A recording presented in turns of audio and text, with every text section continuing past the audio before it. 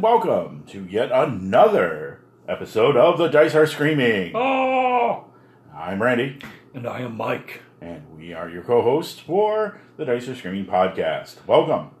It's a Friday, and it means that the weekend is upon us, so hope you have some good gaming, as always, lined up. And if not, well, you can listen to us, and maybe we can be the awkward handshake of gaming. No.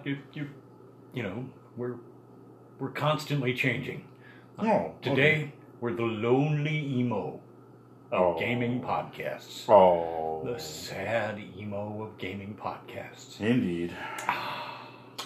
That's okay, though. Yeah. We land on our feet. Well, it's been a wild and woolly week, so we're going to get right to some content goodness from the OSR and also from old school gaming topics. We got a good one lined up for you tonight. Hope you'll enjoy. Yeah, and this is not material that is exclusive to older versions of the game. It is absolutely things that have been incorporated in multiple editions. So I think there's still some mileage left on these treads. There's plenty of tread left on that tire. But first, we have a call-in.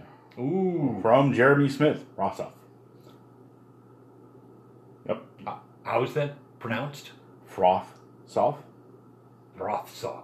Well, neat. Yes, Jeremy Smith calling in. Frequent caller now on the Dice Are Screaming podcast. Yes, and by the way, having heard the message, don't worry about that. We're happy to get a call-in, period, man. That's right. It's rare that we have call-ins, so we always get excited. So call in. We enjoy every single one. We do, and thank you.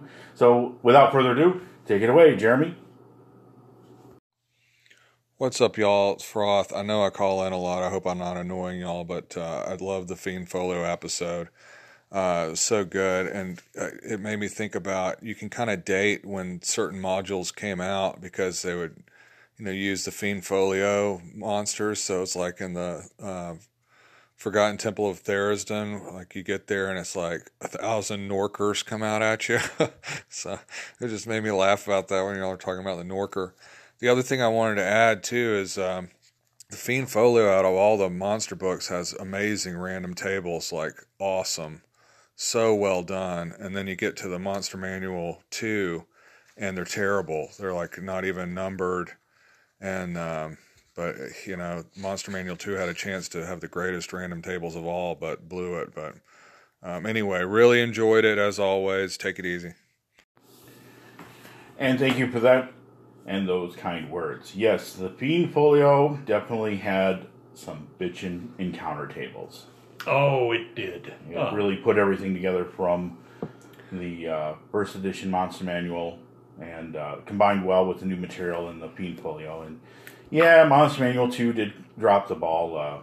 You were just talking about that. Yeah, it brought up an interesting point that they had seen it done with the Fiend Folio. So there's really no excuse for not having put the extra effort in, infused better tables and charts that, comprehensively included everything that was possible. It could have been done.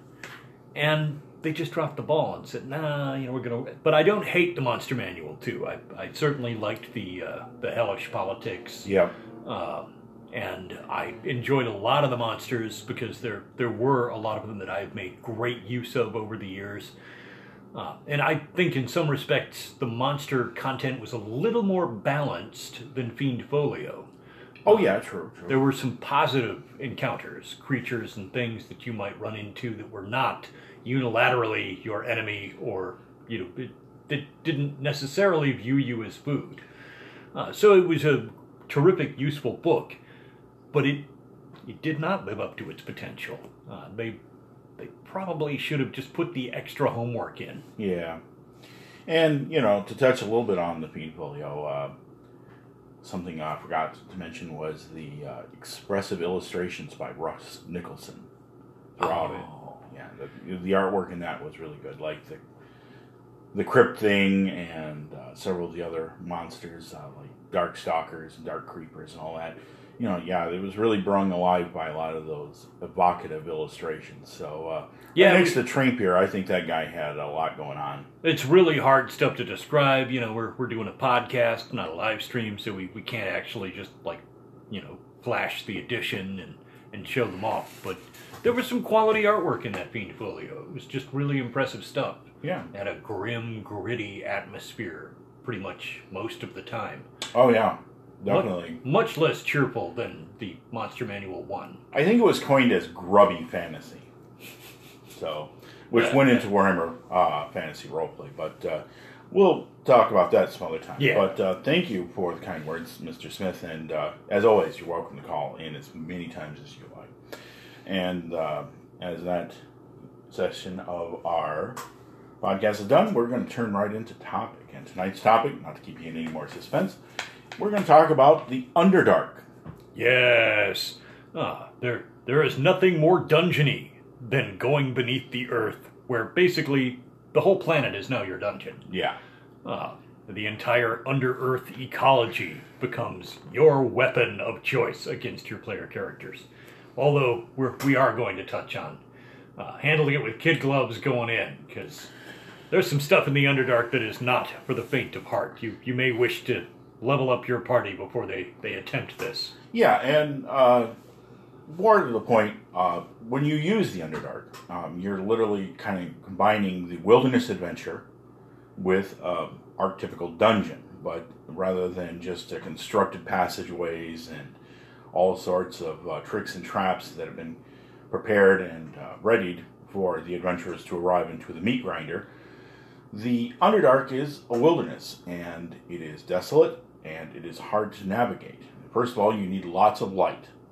If you have normally human adventurers, they're going to need continual light sources, which, of course, by the spell, is easy enough to come by. So there are a lot of things that do not like light. And of course, it's hard to be subtle when a giant glowing orb is flying over your heads. Mm-hmm. So, bear that in mind. It's not a disadvantage to the DM. No. So darkness is kind of the weather, so to speak, of the Underdark. But how do you get into the Underdark? Cavern instability. Oh, yeah. Water intrusion, underground lakes, lava. Lava. Red hot lava. The floor is lava. The floor is lava. Get out while you can. Stay out of the fire, stay out of the fire, get out of the fire. There's lots of stuff in the Underdark that isn't just, we're walking down a stone hallway for 8 days. It does not have to be that. It can be a romper room of crazy conditions and difficult passageways. Mm-hmm. Not to mention, that's not even including, we haven't even started on critters you can throw in their way. Right, and it kind of started out with the preface is that, how do you get into the Underdark? Well, of course, you can find any cavern that leads there, but a lot of dungeons down deep have entryways into the Underdark that have been manufactured, or perhaps the denizens of the Underdark have crept in. Now, to start out with, our first introduction to the Underdark properly in Dungeons & Dragons is through the D1 and 2 in Descent into the Earth, and that kind of sets the tone, and I think it predominates a lot of people's idea that Drow are primarily the main forces in the Underdark, which is absolutely not true. There are many things that dwell down in there, and most of them are hostile, as you were touching earlier. Yeah, we had a little conversation on this to start off with, where just anthropologically, there is something about the way in which human mythology about creatures dwelling deep, deep beneath the earth almost uniformly drift into the neutral or evil category in our allegorical stories, our myths of ancient times. The deeper something dwelt, the more scary it was. Mm-hmm. The less human its reactions were, the crueler and more distant it was. And there's just something about, things that dwell away from the light of the sun almost connotes an automatic rejection of normal human values. The things that we look at as, well, this is fair, and this is okay, and this is right, and this is wrong. You won't be finding a lot of that in the Underdark. No, and kind of touch on the construction principle here of the dungeon, is a construct made in order to facilitate the dwelling deep under the earth, but the Underdark takes it to a whole new level. And it combines a lot of things of wilderness travel, because there are great expanses that have to be traversed in order to get to one place to another. And unlike navigating on the surface world, where if you don't know which way's north, you could easily get lost. And then the Underdark, well, you're just wandering around, unless you know exactly where you're going. Yeah, if you don't have a pre-provided map and you're just hoping for the best, boy, welcome to the Thunderdome, kid. Yep, and there's no DM reason for just giving them. You're like, oh, it's down the passage to the left. No, let them hunt. yep. And in the meanwhile, as they're hunting, you've got your random encounter table full of purple worms and Ropers, Umber Hulks, Gugs, all kinds of Zorn. crazy. Yep, Zorn, Gelibdur, Peck. sort of Neblin. Yep, and those are the Gelibdur and Zorn and Peck and Sneblin are about the nicest guys you're going to meet. Yeah, that's some of the pleasant denizens. Less pleasant, of course, are the Dwergar and Daryl. Yeah, the Darrow. All of whom are pretty keen on, humans, kill a fresh meat. Yeah, especially the Daryl. So, when you go into Wilderness Encounter, normally you would rely heavily on the Druid and the Ranger, and, they can still be good to have along in a party, but in this case, it kind of shifts a little bit. This is where your dwarves and gnomes kind of shine a little bit more. And, other than the dwarves talking about, mead halls and stone walls, here's where a lot of their intrinsic characteristics start to come into play. Their stone crafting and stone lore do really come in handy in navigating a dangerous area in the Underdark, since they're somewhat well-versed, or better versed than some of the other surface dwellers like elves. Yeah, and I mean, and to make a special note, remember that while orcs and goblins are not unfamiliar, the goblinoid races are almost all cave dwellers who are near enough to the surface to get out and raid. Yeah. They're peripheral. In fact, you could find a blocked up entrance to the Underdark at the bottom of a big orc or hobgoblin lair with a bunch of warning signs scribbled all over it. Do not open. Yeah. Bad. Terrible things down there. Yeah, and so you really have to gauge where your party's at before you start an Underdark journey. Now, sure enough, you can start it anytime you want, but it's advisable that they have a few levels under their belt, preferably about 5th, maybe 6th level before they really start a serious excursion into the Underdark. Yeah, I would think that a cautious DM could manage to not wipe out a party if they scale the encounters in size and strength according to, something that can meet their party's interest without absolutely flattening them. Mm-hmm. It can be done.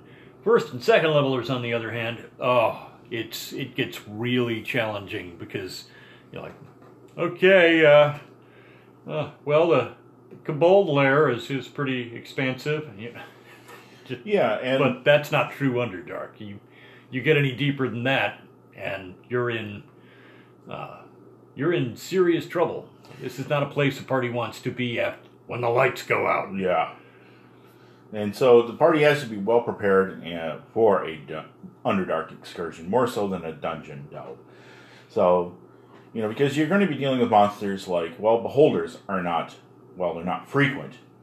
They are a regular hazard enough that even the normal denizens of the Underdark understand well the consequences of running half-long into a beholder or roper. Yeah, likewise, the Illithids, the mind flayers. Yeah. These are Underdark dwellers, hated by all, which not without good reason. Nobody likes a brain eater. Especially that considers all their intelligent life beneath it. A drow tasked me once. I ate his brain with some fava beans and a nice Chianti. Yeah, scary. Illithids are bad news for everybody, especially since most people like their brains unscrambled by psionic blast. But in every edition of the game, that's a characteristic Dungeons and Dragons monster that is not for small fry. It is definitely a strong parties only encounter. Yep, and you also have denizens that are strange and unique to the Underdark, some more prevalent than others. Troglodytes and bugbears are still pretty common fodder for those type of monster slaying fest that you can find. For instance, D1 had a huge area of troglodytes and some bugbear mercenaries employed by the Drow. But, you also run into the Koatoa. Ah, yeah, the crazy fish people. Oh. Absolutely nuts. That is slowly degenerating into collective insanity. And the crazy lobster goddess. Blibdoolpoolp. Yeah, blibdoodleblip. Yeah, whatever. Blibdoolpoolp. Yeah, something like not to be pronounced by human lips. But, we got a look of a new monster in there, which is indicative of the Underdark, is there's a lot of things that aren't known. Yeah, just by virtue of the fact that they're not things people normally encounter. I'm actually fairly fond of expanding on or re-envisioning existing threats, especially in like subterranean caverns that are like half lake with stalactites and stalagmites. All right, sure, you got your piercers, everybody expects that. But using the crystalline ooze, the translucent in water. And chrismals and crystal caverns. Yeah, where player characters are trying to, either wade through or cross an area of water and a huge crystal ooze goes after them.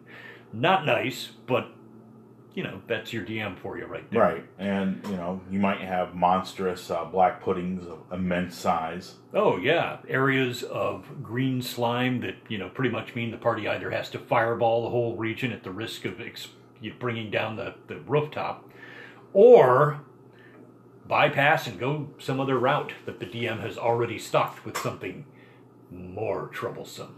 Yeah, and unlike a typical hex crawl where, you just want to go this direction or that direction, you have to keep careful track of maps, primary, tertiary, and secondary passages are, of course, always open to exploration. Some are easier navigable than others, and especially the ones that are easily navigable are probably going to be full of nasty encounters. Oh, and there's just an endless array of weirdness provided by multiple monster manuals and past published adventures. I was always fond of the Myconids, from the Slaver series A4 in the Dungeon of the Slave Lords. Those, well, I mean, they're not necessarily hostile per se, but the player characters don't know that going in. So you can wind up getting all stabby with them, but welcome to magical mushrooms. Oh boy. It's getting dosed with psychedelics. Like, oh man, I'm still seeing tracers from that last cavern rave. Whoa. No, it's totally within the DM's purview to just stock things top heavy with the weird and unusual that you never get to use. Right, and myconids, they're not necessarily friendly because they do grow more myconids from decaying organic matter. Which certainly the party qualifies as future decaying organic matter. Yep. But it's not without reason that with some caution and careful diplomacy that you could make good contact with them and even find a safe haven for a while. And that's what you're kind of looking for when you design these encounters, is that, sometimes random encounters can happen, and, after a while you I'm going to roll one more roper encounter, I'm going to scream. Yeah, there's a lot of Underdark plant life down there that, again, while the Druids and Rangers do not play as heavy a role as they would in, for instance, a forest, they are not useless. No, absolutely not. When it comes to the provisioning of a party and the communicating with strange plants and animals, they're still in their bailiwick, so they're not useless. But you're right. Dwarves, gnomes, they really get a leg up at this point. Yeah, they really show their... This is not a stable cavern. I think we should detour around this. I smell gas. Why is my torch burning blue? Run! Hit the deck. Yeah, so there's a lot of hazards, and of course the Dungeoneer Survival Guide from Precision fame really put that out there. And Oh, also, yeah. there's a lot of good, a lot of sometimes you may be stuck for ideas, like Shadow Dragons would find a perfect home in the Underdark. Oh, very, especially in the deeper reaches. And if you're inclined to read H.P. Lovecraft's work, it could not hurt to put some encounters with Gugs or a Shoggoth. Ah, yeah. All right, that's classic material right there. And what better place than so far deep beneath the earth that, few and far between are the surface dwellers who have ever even contemplated going this way. Yeah. What better place to put, like, servants of the deep old ones? That's a nice combo. And we can't forget the ever-present Aboleth Oh, in those underground lakes. my least favorite creature. Just slimy. Yeah, just gross. A truly grotesque creature. Laying there in a pool. Of slime. Yeah, of slime. With its slime-coated, mind-wiped servants. Ugh. Yeah, find a whole city of those. Imagine that. Makes Vault of the Drow look like an expedition into Teletubby Land. Yeah, they are positively unpleasant. Just taking everybody over and, now they're my servants. Scrub harder. Get between the folds. Ugh. Nobody wants to wind up as an Aboleth servant. Yeah, and also taking a leg up from other games, Call of Cthulhu has its share of Underdark adventures as well. The Chthonians, the big intelligent, sadistic worms, and yes. the Ligor are ever present in the Underdark of the Call of Cthulhu mythos and can easily be transplanted into the D&D mythos. Pathfinder's done that well. Do not want to find yourself in the presence of Ligor. It'd rather not be noticed at that point. I do want to touch on something, the ecology of Under-Earth adventuring. Maybe not so much the ecology as the sociology, the relationship between the various competing creatures. You can have Underdark turf wars, areas where there's a bone of contention between two very large tribes. And honestly, if your player characters are open to it, it doesn't have to be, oh great, two tribes we gotta annihilate.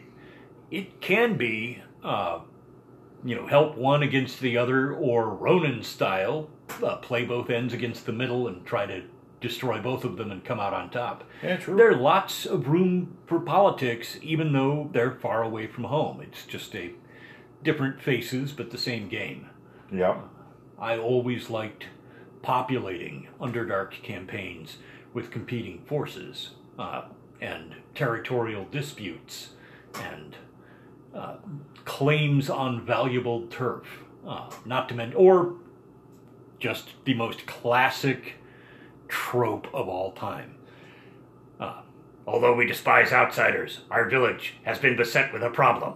You are expendable to us. We will reward you handsomely if you solve it. And yeah, I mean, it's right out of every video game you've ever seen, and it's in those games for a reason. It's a great classic trope. Yeah, you can ally with the pet and the Snurfablan to annihilate, say, a troublesome threat like from the Illithid, or even get help from Aboleth and the Coatoan to fight Drow if they're being pushed upon. Using their rivalries, which are pre-existing. Their firm rivalries predate the arrival of the player characters. So, that's something that can be taken advantage of. You're like, okay, you have a place in this. Not much of one, and they really don't like you, and they might very well betray you at the first instance, but you're useful, and that means that it doesn't have to degenerate into instantaneous attack. So that's a nice moral quandary. You may not want to throw that one at a party with a paladin. I am not working for an Aboleth.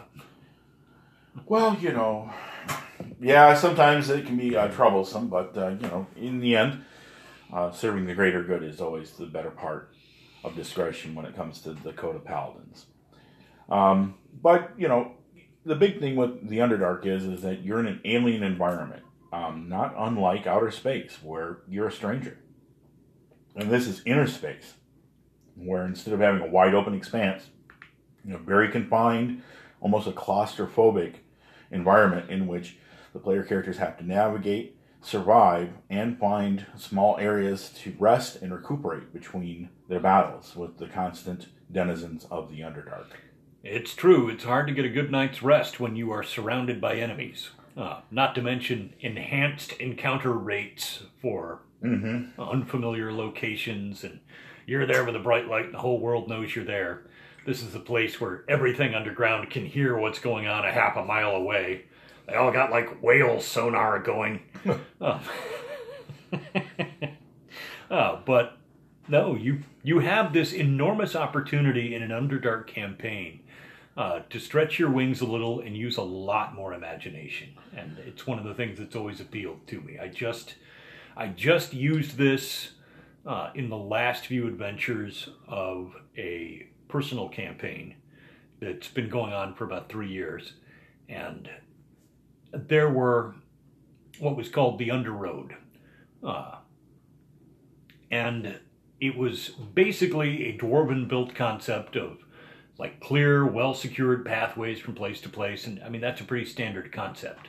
But I had just explained in campaign that they had just now been opened up for use and trade again for the first time in centuries, only to have them broken into by something from below. And the player characters found themselves embroiled in a dispute between various Underdark creatures, and kind of not exactly in the employ of, but certainly allied with like some unexpected allies. A Darrow community that was particularly hard hit by the depredations of a group of outsiders. And shoe on the other foot, their people were being captured and transformed into servants.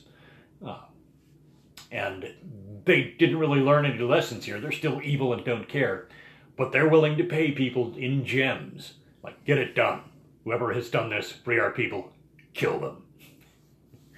Don't have to threaten me with a good time. Yeah, so, player characters to the rescue, of all things, bailing out a large quantity of Darrow, who, not exactly thankful, but, with the caveat, we'll close the door behind you, don't let it hit you in the butt on the way out. Here's your payday, go away, and let's not meet again. And, it made a good brief excursion into the Underdark with competing tribes. Well, never can trust those Darrow savants. Yeah, you're not a kid in there. But, more to the point, when you go in there and you want to use or highlight just one creature or two, that makes a very good, communities to brush up against or highlight. You can do more than just make them simply a small lair to kill, or an XP farm if you want to break it down to murder hobos. Thank you, Clement Clyde. Yeah, that's how they'd see it, probably. They're the kind of cats who are just, why are you leaving XPs on the hoof? We'll have to give them a ramble sometime. Let them tell a few yarns. Yeah, about their Underdark adventures. Yeah, so, a lot of good stuff. And when you decide to go and crack open your Dungeoneer Survival Guide or any other type, don't be afraid to incorporate some other material, because the Underdark is one of those places where weird stuff can happen. And community of Morlocks. For those who do not have it, the Dungeoneer Survival Guide, I am going to say, if you don't have a lot of first edition materials, if you're principally working on the 3.0, 3.5, or 5th edition and other releases, this is material that can be salvaged. The concepts can all be harvested from these older books. So, do give them a read. They're totally worth it. Yeah, and like I said, the whole idea, you can have a lost city underneath there, a la the Synedians, I think, as I've been corrected on their truly pronounced name, from the Lost City. They had that lost city sealed under the dark, so deep in the earth. That can be a thing too, and running into things like the Morlocks, besides just Grimlocks. That's good. That's always a good place for them to dwell. But let us know what your Underdark adventures have entailed, and of course, classic drow. Never wrong with having a drow encounter. Oh yeah. Look, when you're finally up to higher level player characters, it's okay to take the gloves off and let the bad guys out. Because, look, honestly, your player characters may have the levels backing them up, okay, and they may have the killer saving throws. But how many poisoned crossbow bolts in a row can they take? And sooner or later, somebody's going to roll a 4, okay? It's going to happen if you just pepper them. Not to mention all those crazy bonus magic items on the drow. It makes for a great climactic fight. So I personally like holding off on the drow for a campaign ending level stuff where you're fighting the really dangerous opponents. Oh yeah, but they're smart and organized. They are, but they're no different than the Illithid. If you're facing a few Illithid here or there, a small outpost of them, drow are not too out of the ordinary. Not all of them have to be the house level matriarchs and servants, but just a scouting party or rogue merchant group, random merchant group. But yeah, let us know what you think about this episode, or if you have any comments or questions or something you'd like to add, feel free to give us a call or just drop by on Twitter or on our Facebook group, The Dice Are Screaming, and let us know what you think about this episode or anything you'd like to see. We're going to keep coming at you. This is our 60th episode, so we appreciate you sticking around and hope you enjoyed this episode, but I think that is it for our time. So we're going to wind it down with May the dice always roll in your favor. We're out. See ya.